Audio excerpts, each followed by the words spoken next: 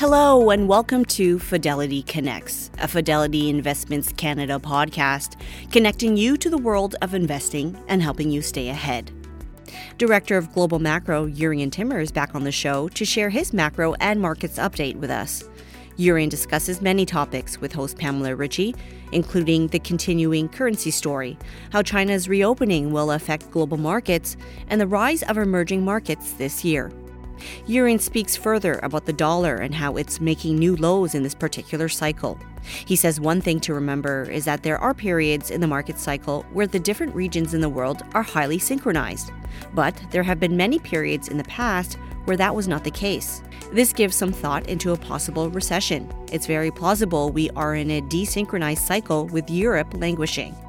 Jurrien points out EM could be the rising star again, especially with China's reopening, and how that could affect global commodities as well. Jurrien also touches upon a variety of other topics, including the supply chain story in 2023, the current headlines of the U.S. political system, and his thoughts on value investing. Stay tuned for this and more. Also, per usual, Jurrien will be sharing some charts, so please head to @TimmerFidelity on Twitter to follow along. Today's podcast was recorded on January 9th, 2023. The views and opinions expressed on this podcast are those of the participants and do not necessarily reflect those of Fidelity Investments Canada, ULC, or its affiliates.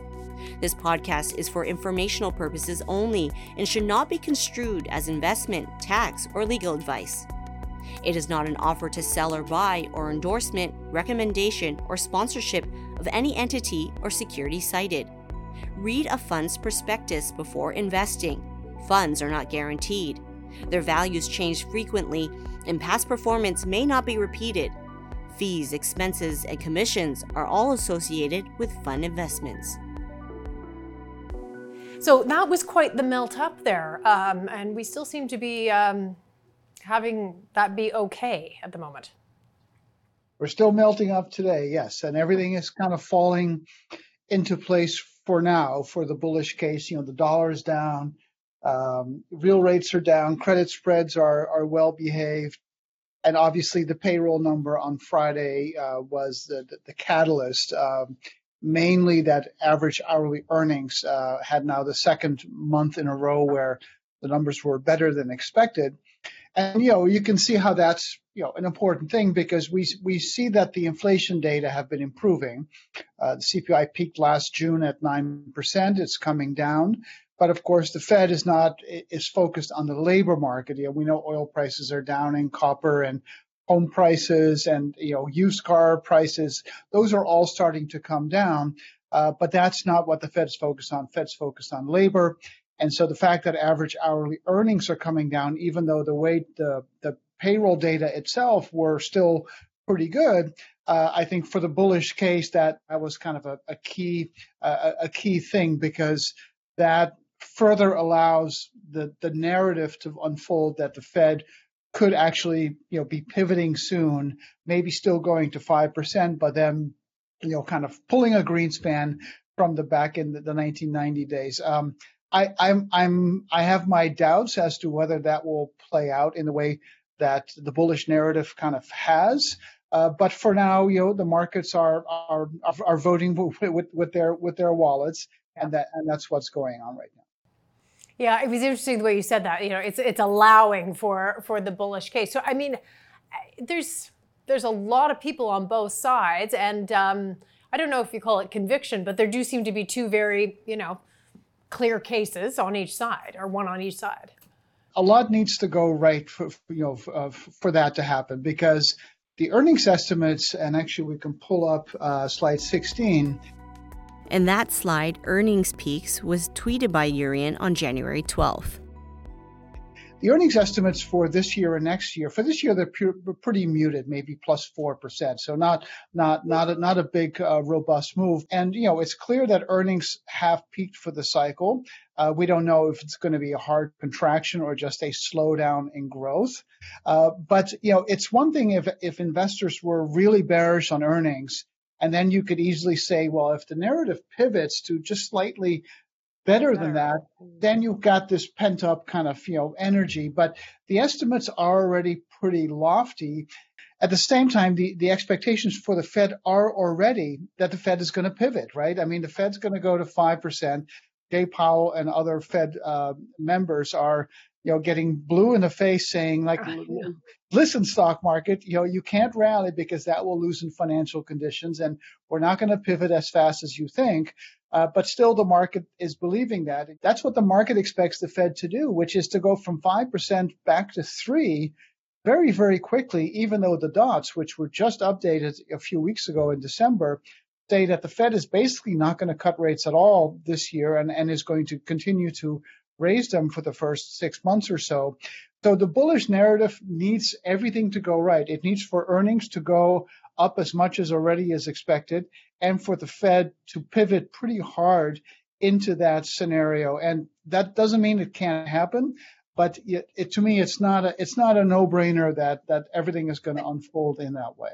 But Jurriën, take us to the sentiment. I mean, the headlines from Friday were exhaustion with selling, right? I mean, these were the types of sort of descriptions you got of what type of buying that was. I mean, where does that take you, the sentiment piece, the momentum piece?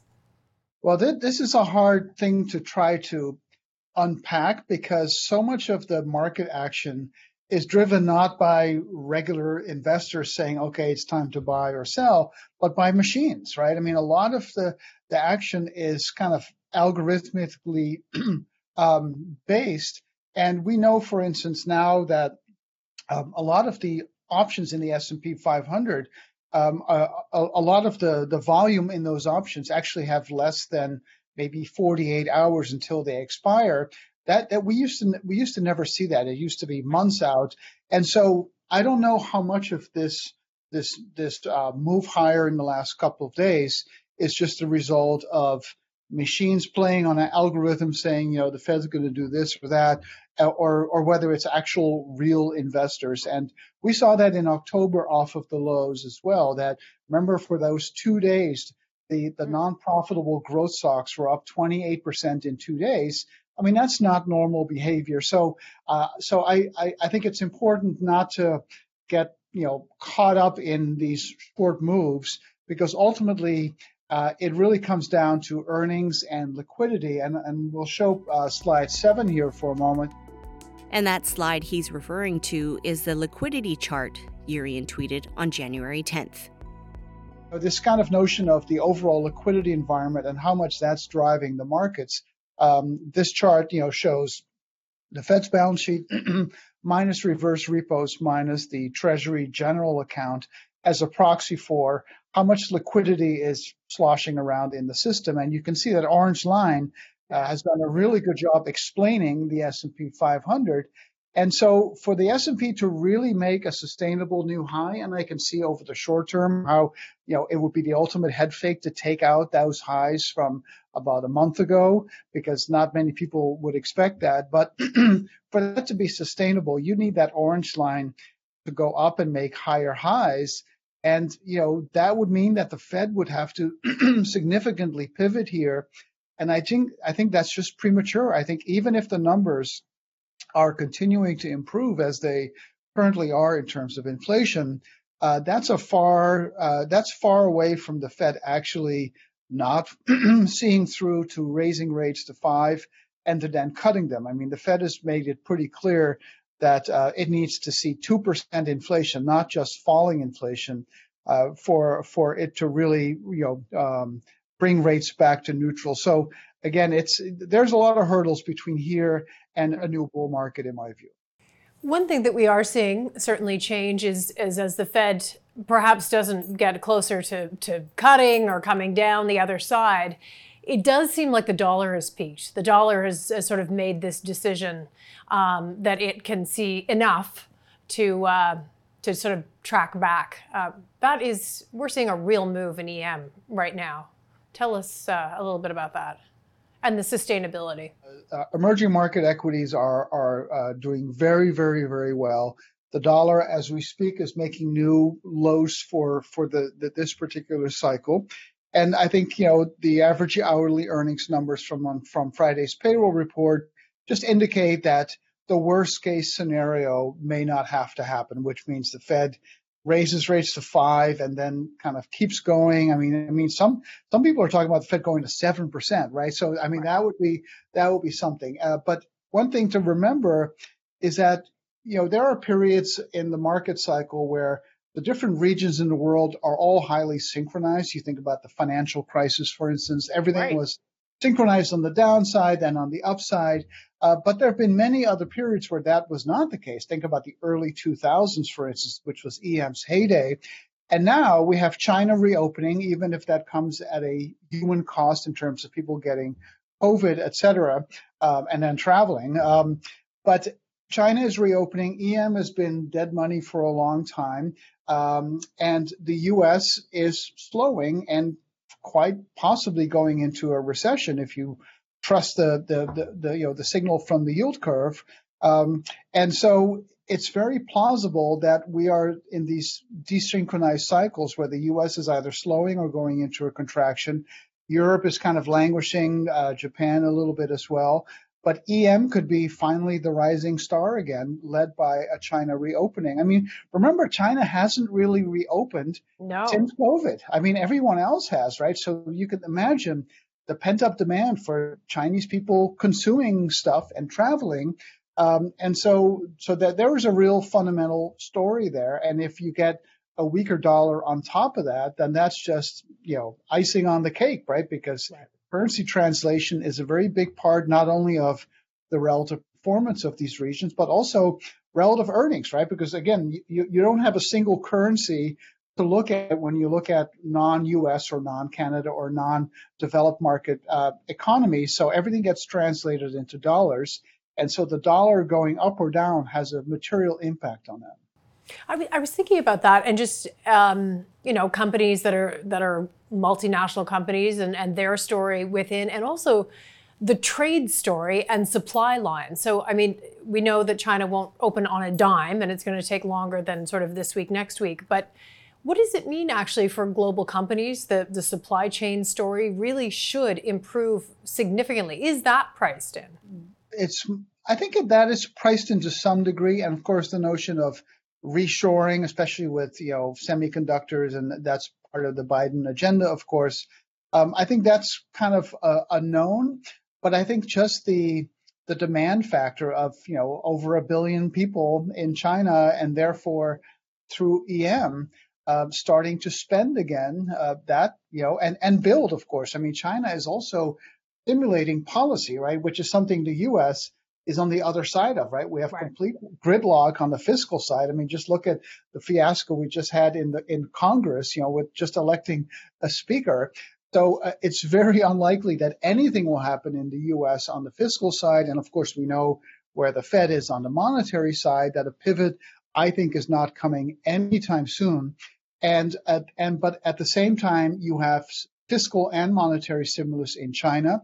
They are building things again. So you can see kind of like a mini 2009, if you will. Remember, after the financial crisis, it was China that got the whole thing going again because they did this massive stimulus, which they're not doing to that degree, today. But that just on the rate of change of economic activity, that was enough to kind of get the whole thing going. So I think it'll be more of a regional, fractured thing and not a global thing. But after many years of disappointment, EM is having its day, and by extension, value as well. I mean, today it's the large cap growth names, but they have been, but that is more an exception rather than the rule. Fitting into the overall story of China reopening, of stimulus being available, does that take commodities along with it for the ride?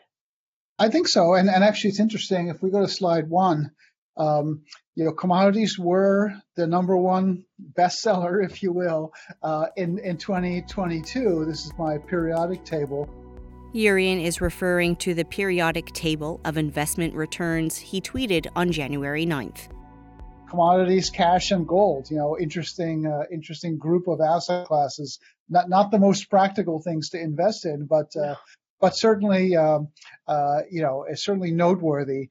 And so I think commodities, the question is, are they in a super cycle, a secular bull market? And I think that they are. And so I think commodities and value and non-U.S. And driven by emerging markets, I think those will continue to be kind of driving the story here. And we talked about this last week. My sense is that 2023 is going to be kind of a year of frustration, if you will, frustrating to both the bulls and the bears, because I think neither of them are going to get their way, right? Like the bearish scenario is not as obvious as it seems, because a lot of this has already unfolded, right? I mean, the PE ratio in the S&P 500 was down 31% last year. That's a very large derating. And then even if earnings are the other shoe to drop, a lot of that is already priced in to some degree, even though the earnings estimates are holding up, as we talked about earlier. So to me, the bearish scenario of earnings are going to drop, therefore the market has to go down. It can happen. It's certainly not implausible, but it's also not a slam dunk. But at the same time, the bullish scenario where everything is priced in, be a contrarian, the timeline doesn't always line up in terms of price and earnings moving in the same direction. And that's certainly true. And that also, I think, is a little bit too easy to say, let's just be a contrarian, it's all priced in. Because if earnings do fall and the Fed does not pivot, that those are going to be headwinds as well. So my sense is that it's going to be neither of the two. And that what's in the middle is kind of a choppy sideways move where you're going to see large swings in both directions. And to me, the way to make money in 2023 is less about the beta, the movement in the overall asset classes, and more about the alpha, about those second order asset allocation moves for instance, in commodities or gold or EM versus other markets. And I think that's where the action is going to be. So it's going to be, my sense is going to be more of a flat year as they continue to kind of crisscross each other. But that the money to be made is going to be at that second order level. Mm-hmm. So how then do we think about the 60-40? I mean, that's not as much about commodities, is it? Yeah. So the 60-40, we see this in the bond market right now, right? The 10-year yield, if I'm glancing over here on my Bloomberg, is down at 351 now. And so today, actually, both the 60 and the 40 are working well. And in a way that kind of makes sense because neither of them did well last year, right? So it's kind of intuitive that maybe they either neither do well or they both do well. But my sense is that if earnings are the next shoe to drop and the Fed does not pivot the way the market expects, then the 60, I think, will be under pressure, not to new cycle lows, but in this choppy sideways range that I was just describing. And I think bonds, after having a horrible year in 2022, could be the port in the storm again. At this point, on a short-term basis, both asset classes are positively correlated, but on a 5-year basis, they have no correlation at this point. But I don't think that will last. So my sense is that that 60-40 will work again this year. I just don't know which side will work. Maybe both will work, but I think at least one of them will work. And so I think in that sense, 22 was the exception rather than the norm. What do Canadian investors need to take away, if anything, from, as you say, there was some chaos in the U.S. political system, particularly on choosing a speaker? Is it just the gridlock story? I mean, is that actually all you need to know? Certainly on fiscal policy, it is going to be gridlock because even the Republicans can't decide among themselves. I mean, this was entirely a Republican story. I'm sure the Democrats had a good chuckle over all of this. And this is about, Donald Trump and how much influence does he still have? And obviously the fact that Kevin McCarthy, that it took, 14 rounds to get elected as a speaker, shows his influence or the infighting, because that was actually Trump's candidate, but these kind of hardcore MAGA people, did not want him. So I think overall it means no legislation, gridlock. Markets tend to like that. A lot of stuff was already passed the last 2 years, so I don't think there's anything super urgent that is going to fall victim to that. But the inevitable thing that's going to come up again, as it always does at certain points in the cycle, is the debt ceiling, right? Because you wonder how that's going to play out. And the debt ceiling, we've talked about this. It's something that everyone always worries about when it happens, and the can always gets kicked down the road, and inevitably the two sides will meet because basically everybody loses. And it's not like the Republicans are saints when it comes to fiscal spending or not. Trump was just as bad as anyone else in terms of deficit spending and things like that. So it's inevitably going to come up, and maybe because the GOP is more fractured, that McCarthy will not have the power to kind of pull the Republicans together on making a deal. So it could get messy, but the debt ceiling has always been resolved, and I don't doubt for a moment that even after some pain, it will get resolved again when it comes up. When you see these spikes in the market, you mentioned which companies did well and sort of the mega cap, that kind of story. How do you again see that working out through the year? I mean, the question is always sort of do you come back into tech right now? Do you wait? Does it go sideways? I mean, give us your broad view on that sector. Yeah, so I tend to look at more like the big growers as a group, which includes mostly, that's mostly tech, but not exclusively tech. But what we've called the Nifty 50, and we've talked about that in the past. It looks like it ended an 8 to 10 year run relative to the rest of the market, and that 2022 was kind of a mean reversion year in a way. The same thing that happened in 2001 after the dot-com boom and then bubble. That was the end of an era, and it led to massive mean reversion into value, into small caps, into international. And in many ways, that's what we've been seeing over the past year. And I suspect that will continue. I mean, the big growers still have the same things working for them, financial engineering and high margins and low interest rates, but rates are higher than they were. And I think it would actually be good for investors and good for active management for that pie to kind of get a little bit bigger. And we see that play out in EM, as we were talking about earlier. Yeah. Any other parts of the international market that are of interest? Japan is obviously something, I mean, I don't know what you think of that, but watching interest rates rise in Japan, just even a little bit, was kind of a big piece of the end of your story. Yeah, it's interesting that the Bank of Japan, I think last week, was in buying record amounts of bonds to protect the higher band, right? So it raised the band, and it still has to do all of this QE just to meet that, and it just shows you how difficult it is to kind of repress, the financial system. And we talked about this maybe a few years ago, that it's holding down rates artificially through quantitative easing and policies like that is like holding a beach ball underwater. Like it wants to come up. And I think the Japanese are going to have an issue with that.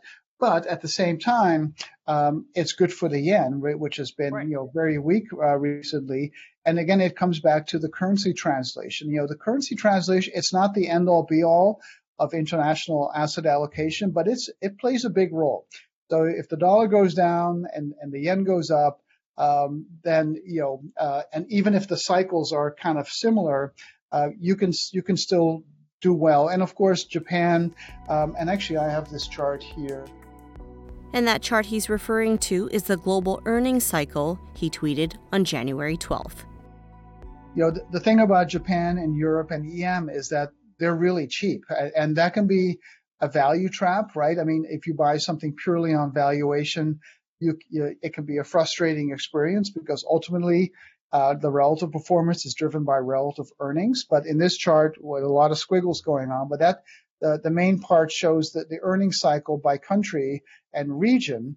And you can see that the U.S., of course, has outperformed most other places, and you can see China in the red being way down there. Yeah, but those cycles are starting to converge on each other, and that's going to be bullish for EM and other non-U.S. regions. And again, you look at the bottom right there, those are the PE ratios most of the world is trading at around 11 or 12 times earnings, right? And the US is at 17. So when you have a convergence in the earnings cycle at the same point that you have a big valuation spread, that is a pretty compelling opportunity. So the non-US or non-North America, maybe we can call it that, allocation, I think, is a story that hopefully finally will have its day as it is right now. That's fascinating. So, I mean, lots of questions coming in that you've answered. Maybe you'll just extend what you said there, but thoughts on value investing in 2023. I think you've said a fair amount there, but anything to add? But you look at the super cycles, right? And that applies to commodities, to value versus growth, small versus large, international versus domestic. They are all kind of the same thing. They all have these long waves spanning several decades. And of course, the Nifty 50 or the big growers, which of course includes the FANGs, have been driving the bus for the last 10 years. And everything else has been sort of underperforming because they're on the other side of that trade, which is exactly what happened in the late 1990s, right? And we ended up with a valuation bubble, lots of speculation. The valuation bubble certainly wasn't as bad, this time around, but the speculation, the meme stocks, a lot of similarities there. And the market is now resetting itself. But these cycles are long term, and I think that they will have some legs. So I do think it's going to be value and hard assets over financial assets and small caps and international. There's going to be cycles going back and forth, but I think the long wave I think is now in favor of all of those. That's fascinating. How do you walk the line straight down for risk? I mean, everyone's going to fall in different places on that, but if you want to sort of be in the middle, what's your risk profile is there? What do you need to know? What do you need to do? Well, I'm going to sound like an idiot, but sell high and buy low. Again, we come back to that. The liquidity environment the market is hooked on liquidity. And so changes in liquidity are probably by far a bigger driver than the earnings estimates.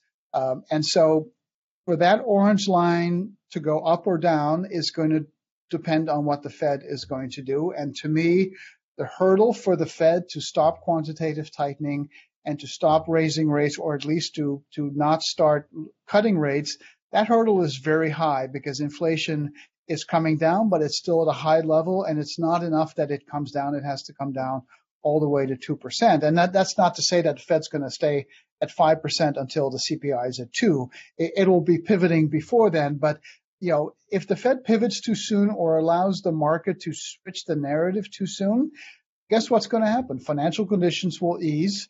The animal spirits will come back. Right. And that's why the Fed is going through great lengths to say, listen, it's like parents telling kids, like, do you hear me now? And so I think that's going to be a thing that will hold the markets back. And so I would be a seller on strength, but I don't want to overplay the bearish case either because we've had a very significant reset. When you look at the year-over-year change in valuation, and I meant to say this earlier, you can see that at down 29%, was actually down 31 on a day-to-day basis, but the market has rarely reset more than that, right? So I don't want to understate the fact that a lot of the pain has already happened. And that's why I think 2023 will be kind of a base building year, but not yet a new bullish year. And so I don't want to overstay the bearish side. I don't want to sell and just, be in cash. But I think it's going to be a choppy sideways year, which means you want to be somewhat neutral on risk and really emphasize again, that second order asset allocation of what regions and countries do I want to overweight and underweight rather than do I want to be overweight stocks or underweight stocks, if that makes sense. Jurrien Timmer, thank you very, very much for your time and taking us through your incredible research that you bring together. We appreciate it. We'll see you soon. Thanks for listening to the Fidelity Connects podcast. If you haven't done so already, please subscribe to Fidelity Connects on your podcast platform of choice. And if you like what you're hearing, leave a review or a 5-star rating. Fidelity mutual funds and ETFs are available by working with a financial advisor or through an online brokerage account. Visit fidelity.ca/howtobuy for more information. While visiting fidelity.ca, you can also find information on future live webcasts. And don't forget to follow Fidelity Canada on Twitter and LinkedIn. Thanks again. See you next time.